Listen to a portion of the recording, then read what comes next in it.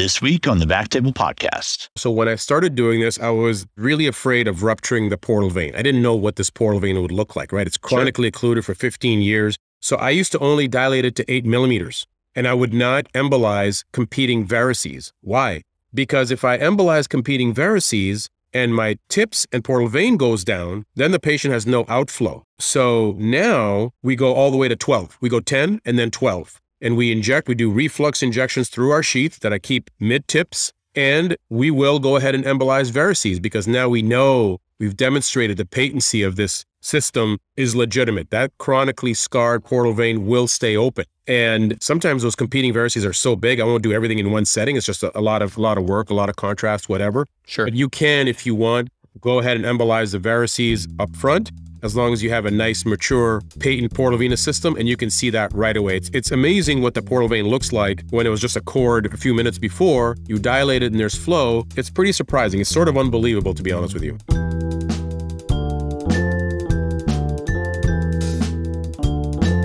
Ladies and gentlemen, welcome to the Backtable Podcast. If you're a new listener, welcome. For all of our regular listeners, welcome back and thank you for listening. You can find all previous episodes of the podcast on iTunes, Spotify, or our website, www.backtable.com. Very easy to remember. Subscribe to the podcast, leave us a written review, or reach out to us on social media. Let us know how we can make this podcast a better resource for our medical community, and we're going to do our best to make that happen. Now, a quick word from our sponsor. Our next sponsor has a product that I literally use every day. I started taking it. And well, first of all, how did you first hear about it? Sherry is kind of plugged into like the vitamin, I guess, supplement world. And like, it was definitely something she was familiar with, but like, I didn't get onto it until you told me about it. And I don't know, for a lot of the reasons like that you were kind of had been passed on to you about quicker recovery, which I don't care about, better sleep, which I care about a lot. Yeah.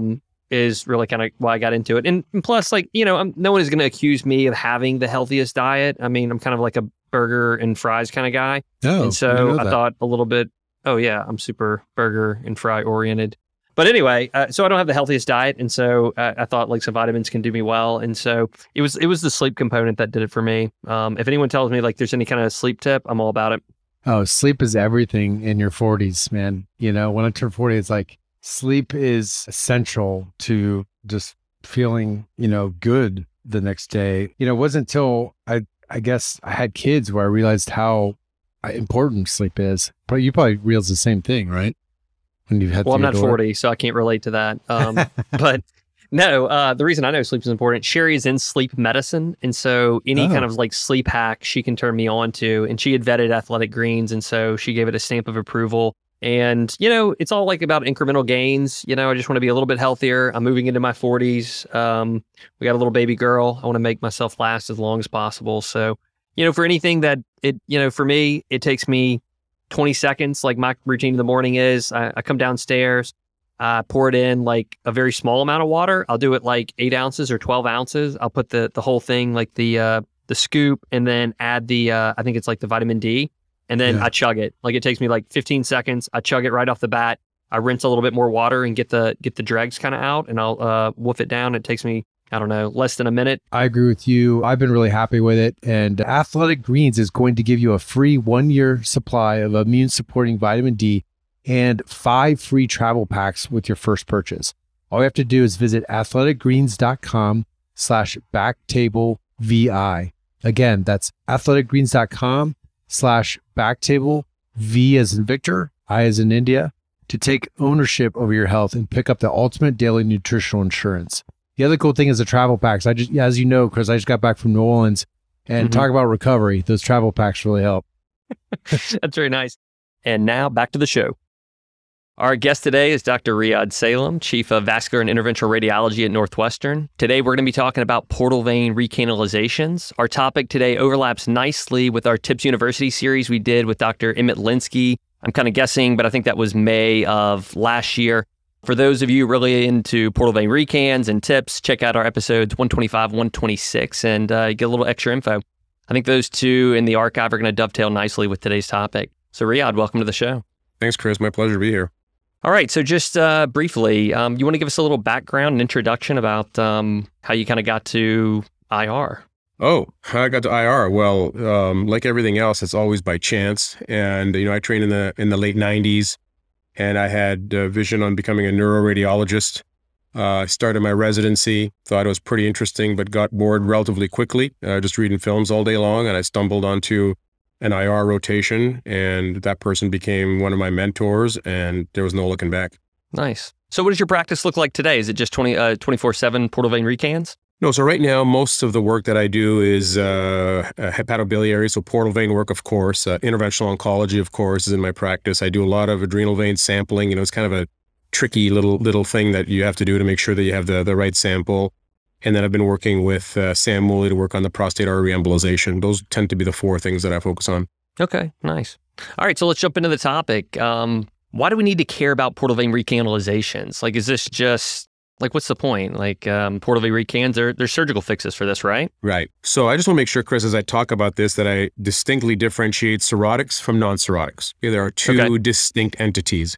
So I first started doing portal vein recans in the cirrhotic patient population. We're a busy transplant center.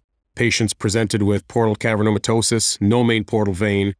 And while, yes, there are many surgical techniques to deal with this at transplant, they all are associated with very suboptimal outcomes. So it doesn't work very well. Yes, it's something you can do. It doesn't work very well. So we work to improve that outcome. If you're going to go to the effort of, transplanting an organ, you want to optimize use of that organ. And so we started to develop this technique to repair occluded thrombosed portal veins to make them open, patent, flowing, and usable intraoperatively.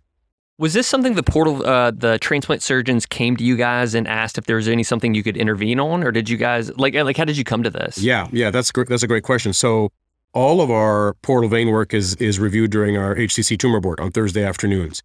And they often say, "Hey guys, we've got this guy I want to transplant. He's got no portal vein. I might do this conduit, this, that. What do you think?" And so I said, well, I saw a little cord of a portal vein. Let me see if I can fix this. If I tips this and I open that cord, maybe that'll be good enough. And lo and behold, we tips that person. It was tough because it was a very small portal vein cord. So it was early in our technique. It took us a long time. But you get a tips in, you expand that portal vein, and the surgeon now uses the main native portal vein to make an end-to-end anastomosis. And now you have long-term outcomes that parallel a native normal liver transplant. So we've kind of laid a little bit of the groundwork. Do you want to talk a little bit about the difference between the patient population you're describing? I guess what I'm trying to differentiate is chronic portal vein thrombosis versus acute portal vein thrombosis. That's correct. This is distinctly different, right? Acute PVT, a large expansile thrombus involving the portal vein, intraparenchymal maybe, the splenic, the mesentery, et cetera. Patient's got abdominal pain. There may be threatened bowel, ascites. All of these things exist. Now, that's a different entity, right? You get in, you tips, you thrombectomize, you lyse, you do whatever you can to create outflow. Chronic PVT, what I'm referring to, is what happens when cirrhotic patients that develop hepatofugal flow slowly develop more and more flow away from the liver towards varices, and that portal vein scars down. It becomes occluded. It becomes a small fibrotic cord. So effectively, you have flow going up this SMV, out the splenic vein into the varices. And so the surgeon, and if he needs to transplant that person, there is no good way to anastomose other than to create some sort of conduit from the SMV splenic vein confluence to a transplant. But these can be very difficult to do. You have to go behind the pancreas. It's very challenging. So the idea here is there anything we can do to improve that outcome for that patient and that surgeon? Okay. So you talked about the multidisciplinary clinic, Hepatobill on Thursday afternoons. But what does the workup look like as far as once they're plugged into the IR system, like you see these patients, and then what needs to happen from there? That's a great question. So we hope for the best, but plan for the worst. So I have to assume that if I do something, I will have a complication, that this person's liver will decompensate, that he will need to undergo not an elective transplant in 8, 9, 10 months, but that I will cause a decompensation for whatever reason. So all the patients are completely worked up for transplantation and are ready for transplant in case we need to do a rescue transplantation because of hepatic decompensation. We've done this procedure now hundreds of times, but we did have 2 people that decompensated quickly and needed a transplant within 2 days. So you got to make sure they're worked up, their hearts can tolerate it, et cetera. So that is effectively the workup. The other part is a really good, high quality imaging scan. I prefer a triphasic CT than an MR because it better differentiates, for me, the exact vasculature that exists, particularly the splenic vein and the intraparenchymal splenic venous system that will come up a little bit later on when we talk about splenic access. Okay, well, that's a good segue to any to kind of jumpstart into the actual procedure. So you have high quality imaging, whether it's MR, preferably CTA, but that may vary between operators. Yep. So when you have your patient, the workup's been done, they're on the table, where do you start? So 10 years ago, 12 years ago, when I started doing this, the splenic access had not come to me yet. And so I would do my usual approach, my TIPS access. I put my sheath in. I like to do a wedge venogram with contrast, very thin dilute contrast, 20 of contrast, 40 of saline, because that refluxes very nicely. And so I start with that. And almost invariably, I would see nothing. You'd just see the cavernoma. You'd see nothing to puncture. But at minimum, it allowed me to get my right heart pressures, and maybe you might see something. Then at that point, I would puncture the peripheral right portal vein and try to drill back into the thrombose system, into the SMV. Now I've got a guide. I've got a pathway to get to puncture from above into that catheter. I'd put a snare usually, and then push my wire down into the SMV from the IJ as I punctured that snare. That was a lot of work. There are times when, you're lost, you think you're in the main portal vein, you're in a caudate vein. That was a lot of work. And I remember early on doing some cone beam CTs, thinking that I'm in the SMV, and sure enough, I got to the SMV, but not sure. And then you do a cone beam, and sure enough, you're in a cord of a portal vein. So my first 30, 40, 50 cases of these were taking me 5 hours, 7 hours. But the reason I would work so hard for this is it makes a big difference for that patient. Because in many settings, Chris, while people say we can just do a jump graft, or we may do this, or we may do that, in many settings, I believe it is an indirect contraindication to transplant. Many places won't even do them. They won't say that, but they won't do it. So basically, it's a contraindication. And so it's upon us as interventional radiologists to find a solution to make that person a candidate. So after 6, 7, 8 hours, we'd get it, and then it makes a big difference for that patient. That was the early experience. So moving from the early experience where it was like a right portal stick and then trying to drill backwards, and then through some advanced fluoroscopic techniques or cone beam CT, trying to figure out where you are. Whenever you have a patient on the table now, where do you start? Now our first access is the splenic access. And this came... What about IJ access? Like, do you go ahead and get IJ access and get all set up? Yeah, okay, yeah, gotcha. Yes. I still do the IJ access. I still do a wedge venogram just because I like to learn about the intraparenchymal anatomy. I learned from that because every patient is different. But yes, my sheath is in the right portal vein. I do my wedge venogram and I leave everything. I've done my pressures. We are okay to proceed. Then my attention turns to the splenic vein. And this came to me in 2014, 2015. We were in that tumor board looking at a scan, and they said, "Hey, Riad, can you fix this?" And just one image flashed where I could see the entire splenic vein all the way out deep into the splenic parenchyma. And I'm like, wait, hold on. And I said, I'm not doing these 8-hour procedures anymore. I'm puncturing that splenic vein. I'm going to drill back. And the surgeon's like, well, okay. I said, look, if something happens, I need your help, but I can't do these 8-hour procedures all the time. So that took us, I did this case with my current partner, Kush Desai, our first transplenic, maybe Sabine was in that case. Took us an hour and a half. Wow. So we went from 8 hours to an hour and a half, and we were like, oh my God, this is the new way. This is the new way. And look, I spoke to my transplant surgeon, Talia Baker at the time. I said, hey, if something happens and they bleed, I need your help. I may have to embolize a spleen. You may have to cauterize a hole, whatever. And we have never had to do that. And so from there, the transplenic is the best. And if you think about it, Chris, it makes sense, right? You have good access to drill back into the place you want to go. And it just makes best anatomic sense.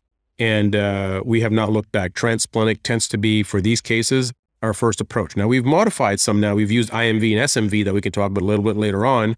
But in the cirrhotic, 95% of the time, we stick the splenic vein. So talk about a little bit for some of our younger audience who may not understand why splenic vein access, like at that time, was kind of a thing, or like the spleen was just kind of a no-touch area, or, so many complications, a lot of taboo associated with the spleen. So like this thought occurring to you, could you provide some context about splenic vein access at the time? You're absolutely right. I trained in the 90s, and for forever, the spleen you can't touch, you can't biopsy, you can't do anything. You'll bleed, you'll have a hemorrhage, you'll need a splenectomy. Make sure you get your pneumovax. All of these things are the the things you had heard for 20 plus years. But it turns out that with, micropuncture system, one puncture, a 5 French sheath, and you can do a lot of work with a 5 French sheath now with the modern tech the equipment that we have. With a 5 French sheath, you can do a lot of good work, particularly here since you're trying to recanalize in that direction, in the direction of the liver. And so, yes, it was taboo to even think about it, which is why, at Northwestern, I had made sure that our surgeons were on board. And they're like, look, we want to transplant them, do what you feel is best. And it was a practice changer for moving forward. So the spleen is not as taboo as people may think. All right. So the splenic access, one of the big unlocks. Can you give some color commentary on how to access the spleen, some things that you've learned throughout the experience that make for a safe, or not only safe, but just more comfortable experience? Yes. So if you're working up a patient, again, we're talking about cirrhotic patients right now. So you're working up a patient for a portal vein recanalization, make sure that you track back that main splenic vein all the way in a straight line intraparenchymally, right? It's going to bifurcate, but you want to find that one that goes in the parenchyma. And that's what you want to puncture under ultrasound, because you want, as soon as you get in, you puff some contrast, you see the contrast go, and you want your 018 wire to go straight. If you see your wire start to get lost in hilum, you're in the wrong spot. And don't upsize to 5 French and find your way. You will get yourself in a lot of trouble. You cannot mess with that splenic hilum. You can get yourself in a lot of trouble. And then, you have to embolize on the arterial side and you haven't even done what you wanted to do. Spend the time. If it's the wrong spot, don't be afraid to abandon that access, pull your 21 gauge needle out. It's no big deal, and find the right one. But you must find the right one. Spend the time to review that imaging and make sure that you puncture that same one. So you puncture that vein, you advance your 018, and you see your 018 go all the way down and down the SMV. And when you see that under fluoro, that's it. The ball game's effectively over. There's nothing to do. You upsize to your 5 French system, you upsize your 5 French sheath, and then use a Cumpy and a glide wire to drill back after you do some venography to drill back into the thrombosed portal vein. Can you speak a little bit about some operators will describe not an audible, but a tactile pop that they feel whenever they get into the right vein or when they get to a splenic vein? Is that something that you've experienced? I can't say that I've experienced that. Maybe I have, but I haven't really paid enough attention to it because I'm most focused on the imaging. But at the end of the day, with the ultrasound skills that interventionalists have now, you've got that right spot. You need to puncture exactly there in the parenchyma. A good 2 or 3 centimeters in the parenchyma, and then use that as an access. Okay. Yep. All right. So we've got splenic vein access. Everything goes nice and smoothly. You've upsized to your 035 system with AccuStick or whatever your preferred equipment is. And then now the next sheath is 5 French sheath. 5 French length. 25. Do you have any preferences? 5 French 25 centimeters because you don't want to be because Sure. you don't want to use something longer. Then you're limited in what future devices you use. But 5 French radio opaque tip, 5 French sheath. And then a 65 centimeter Cumpy. I advance my Cumpy down to the SMV and do an SMV venogram, i.e. basically a mesenteric venogram, because I want to see the entire lay of the land. Where are the cavernomas? Where are the varices? And often you might see a little cord or you might see nothing. But many times you'll see a small cord and that's your target. Okay. It makes sense to me that if you see the cord, one, I'm imagining, and I've seen pictures, it can be a little disoriented for the uninitiated. Yes. But you just have to make sense of what you're seeing. Yes. And if you see the cord, it seems straightforward. You drill down towards the cord. Yes. What if you don't see the cord? So if you don't see a cord, now, most of the time in a cirrhotic, you will see some cord. If you do not, the reason you do that the SMV venogram is because the cavernomas, Chris, the cavernomas all reconstitute in the portal venous system intraparenchymally. That's why the portal veins are open when you have cavernoma, because that's how they're perfused. And so if you see nothing and you don't know, so first of all, you can probe a little bit. So scrape along that, that turn where the SMV and the SV become one. So you can scrape a little bit. And about half the time you'll see something because the flow is so low that unless you're right into it, you won't see anything. But in fact, I did one about 2 weeks ago. We saw nothing. And as we were scraping, literally that cord was, narrower than the Cumpy, but it was there. Now, if you don't see that, then attention is turned to the right portal vein percutaneously. That's why you also prep the liver in these cases. Then you puncture that peripheral system, and then you start drilling back because now you know where to go, right? You've got a Cumpy in the splenic vein SMV. Now you have some directionality. So your next move is to puncture the portal vein, and that will bail you out almost all the time. Okay. Yeah. How often are you having to, like if you have splenic access, good splenic access, you probe a little bit, you see nothing, where cases are ending up where you still do that right portal stick? In the cirrhotic patient population, it's very uncommon. In the cirrhotic patient population, about 40% of the time, because the physiology of the two entities is different. And that's why I'm differentiating cirrhotic PVR recan versus non-cirrhotic PVR recan. Hold on, maybe I missed it. You said in the cirrhotic population, it's very common to have to stick the portal vein. I got it mixed up. No, yeah. So we're still in the cirrhotic patient population. Most of the time, you will see a cord. And if you don't see a cord, then you have to stick the portal vein. But that scenario is relatively uncommon. Got it. In the cirrhotics. But you were asking how to bail yourself out. You bail yourself out, no matter cirrhotic, non-cirrhotic, is by taking it to the next step, which is stick the right portal vein. Okay. And then as far as recan techniques, once you've identified the cord, probing with a little glide wire, stiff glide wire, trying to get it to buckle on itself, what's the strategy there? Usually when your wire starts to go a little bit, you'll see you start spinning, it'll start to go, advance your catheter. What I like to do right then and there is inject a little contrast, because you're going to see sort of some tracking of the contrast all the way up either into the left or right portal vein, but now you have a guide, sort of like a little roadmap. So I would do that. And then you work slowly with your glide wire until you get up into the peripheral right portal vein, you advance your catheter, and then you're ready for your next step, which is your snare, because that's going to be your target.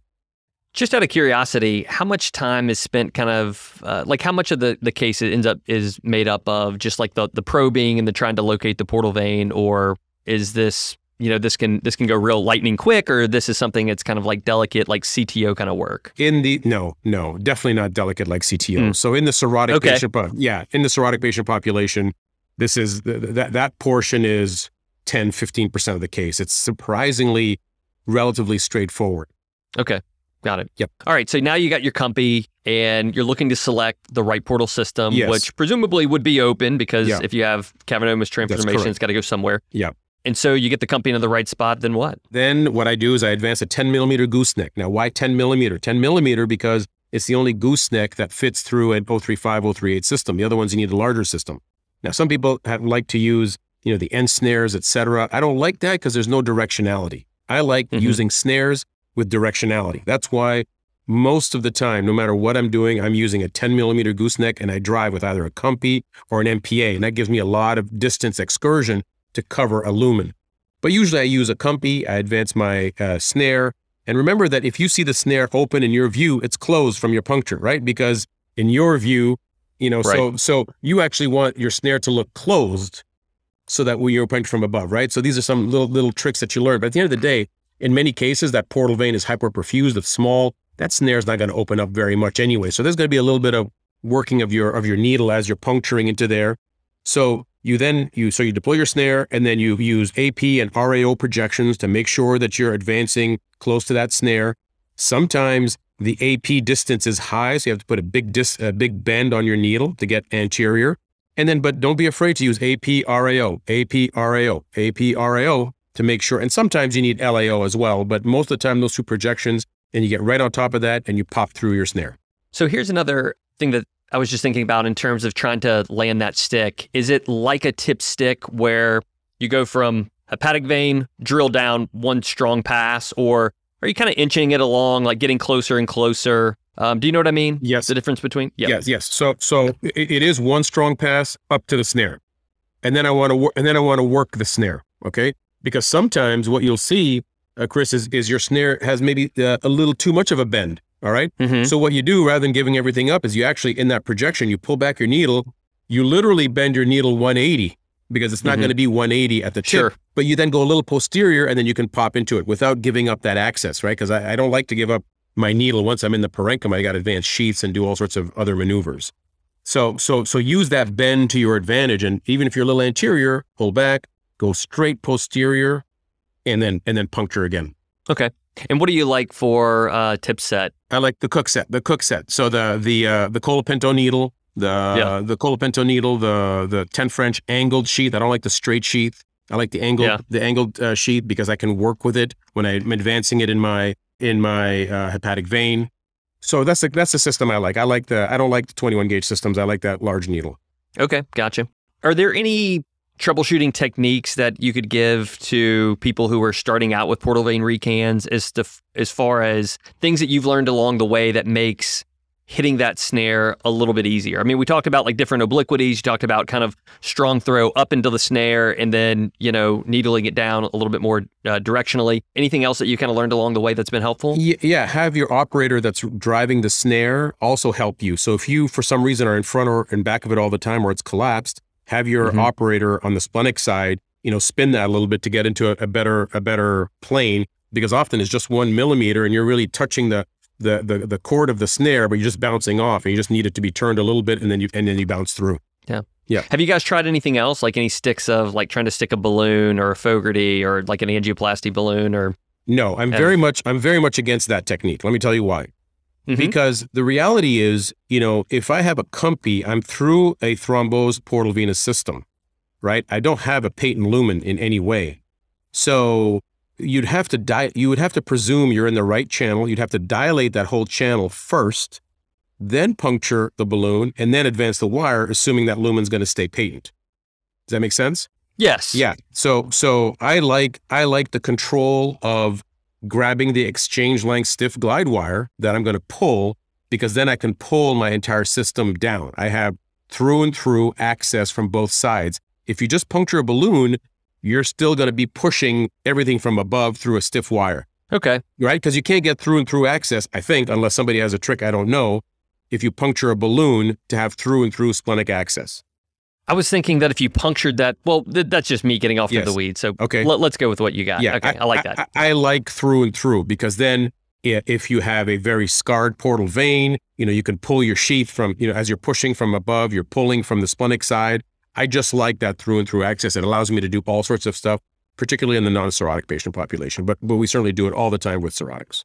So once you've stuck the snare, you feed an exchange length glide and plats. What do you like for your wire? Exchange length stiff glide. Of course. Yes, exchange length stiff glide, because it slides through everything.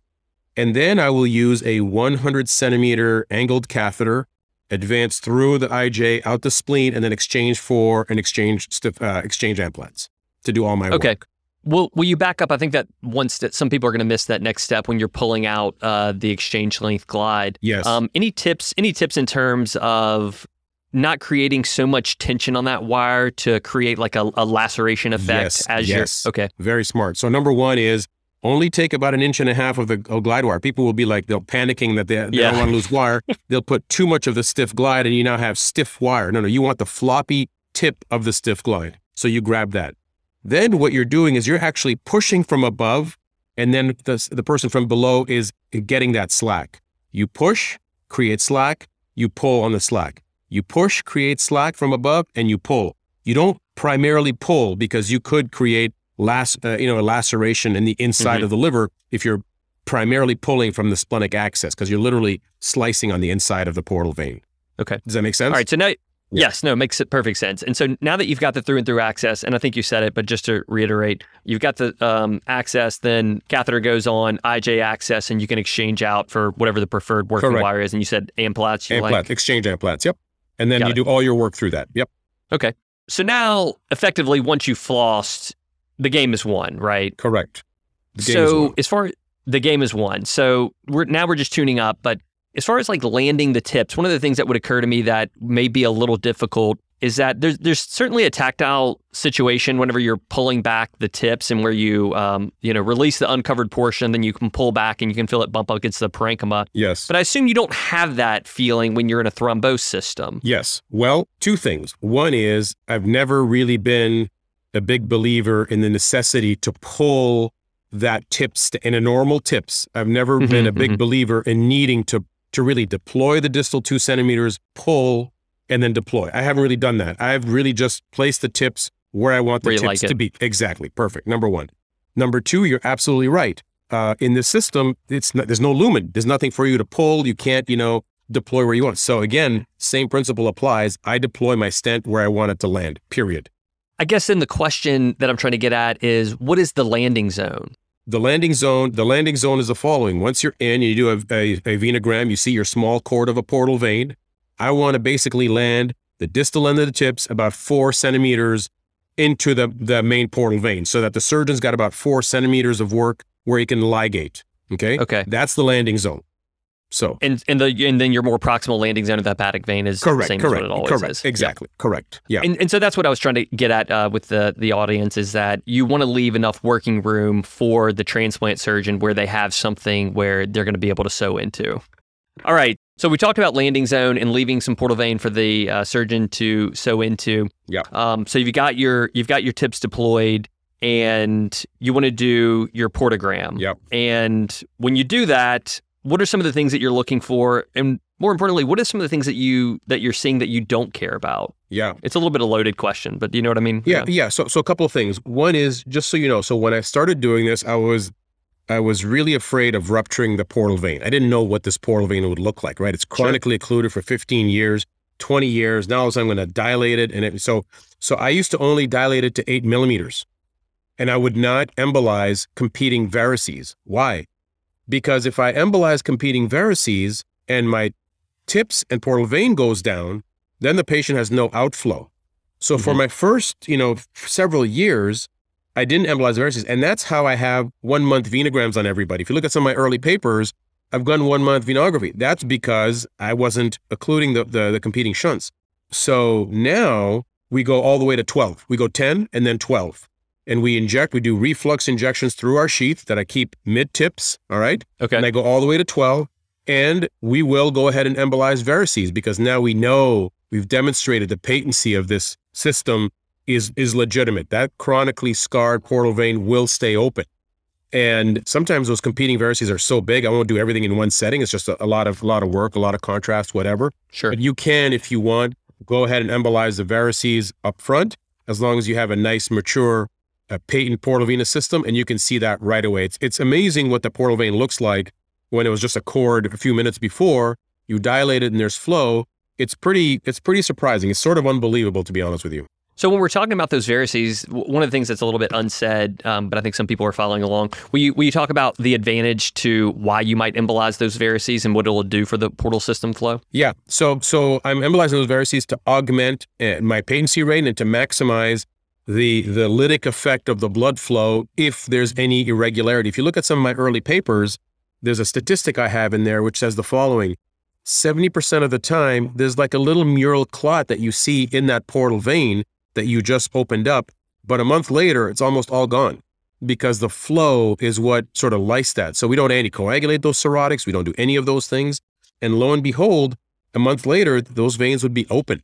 And we left some of those, out of just sheer fatigue. We were exhausted. It's been 8 hours. Said, okay, there's some flow here. Let's hope for the best. And sure enough, by serendipity, you see that vein is patent a month later.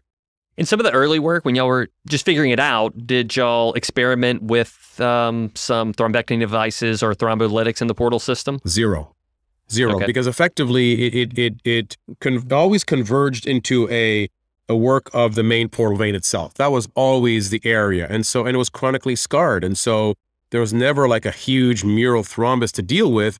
It was just, some bands and some scarring intraluminally that we would break with a balloon, and now with new established flow would remain open.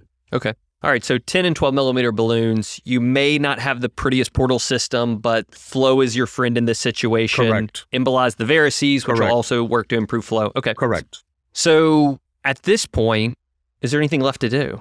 I mean, are we ready to close? At this point, you obviously you have to close. You have to disconnect your system if you have through and through. So you have to disconnect your system. So I usually just advance a compy from the IJ and just disconnect the 2 wires, the splenic, and then I coil embolize that tract with some nesters on the way out. Some people like to use glue or whatever, but do it under ultrasound so you don't, use up too much of that vein in case you ever need to stick it again to do whatever. So make sure that you pull back your compy all the way back into that vein and then get into the parenchyma and then start deploying those nesters. Be careful. I mean, one, it'll be easy. Sometimes, we've made a mistake and that second one, was, on the surface of the spleen, the person had pain. We had to sort of go and get that second coil. So be careful with that second coil. Okay. Yep. Good tip. Yep. And I guess like closing the spleen kind of speaks to good splenic access and that you want to leave yourself enough track to close at the end. Correct. To where you're not like on the very, okay. Correct. So don't take what I said about, a nice peripheral portal vein to the extreme and you're like, Sure. you got 1 centimeter in, that's a little too cute. You want to be sort of mid spleen and take it from there. Okay. Yeah.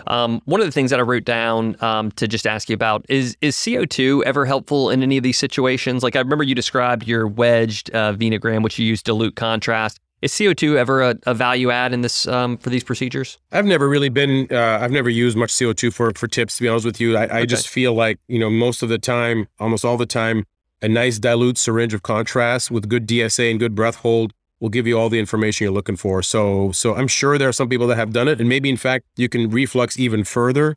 But for the purposes of this, I'm doing that wedge because I want to see what intraparenchymally it looks like in case I need to puncture it. Not because I need to know what the spleen looks like. I know exactly what the spleen looks like from the imaging. Gotcha. That actually touched on a point that I didn't bring up. I'm assuming these are all done under GA. Correct. Okay. Correct. So the procedure's done, post-procedurally, staying overnight, home the next day. Yeah. So post-procedurally, they stay overnight. They're monitored. We see what their liver functions do. And probably about 70% might go home late the next day. But, not insignificant. We'll stay just early that second day. So if I'm done on Wednesday, 70% are gone Thursday night and 100% are gone Friday morning.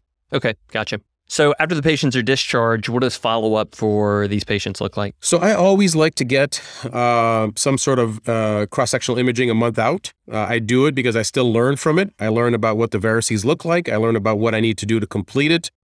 We can measure the distance of the portal vein. The surgeon's happy about what he needs to ligate or where he can ligate, et cetera.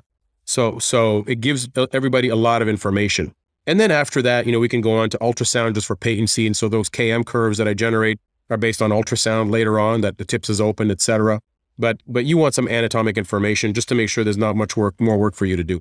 And results as far as transplant, like is transplant happy? Like what does it look like as far as, I don't know how many patients you guys are still following, but how many are going on to transplant and how many are having successful like end-to-end anastomosis with, nice looking portal veins? In our first series that we published, we had 61 patients, 24 ultimately went to transplant, and 23 of the 24 underwent end-to-end anastomosis.